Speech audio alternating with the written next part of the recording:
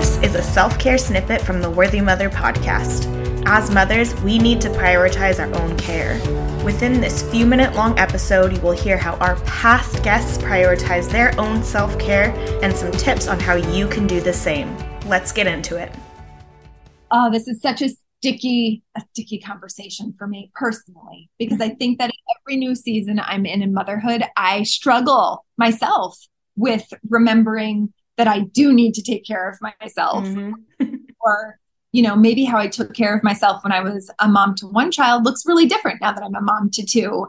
And so how I take care of myself is sometimes it's more reactive, right? Like I notice, I'm having way too many moments of mom rage. Like cue, Chelsea needs a timeout and needs to go reconnect with herself and take care of herself.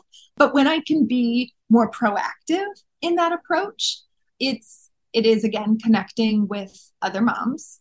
It's making that a priority. I want my kids to grow up seeing what it means to have friends, what it means to, build community and laugh with other people. I want them to see that. So that's important for me that I model that.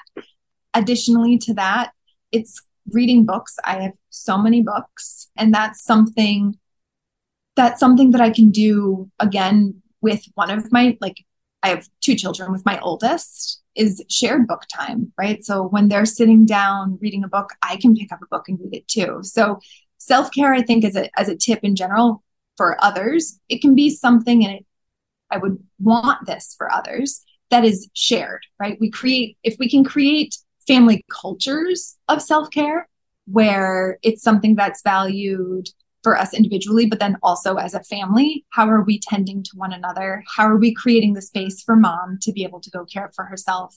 How do our children learn to practice self-care? If we can practice it with our kids, in addition to practicing it without our kids, then I think we can really shift that conversation, be more expansive again too.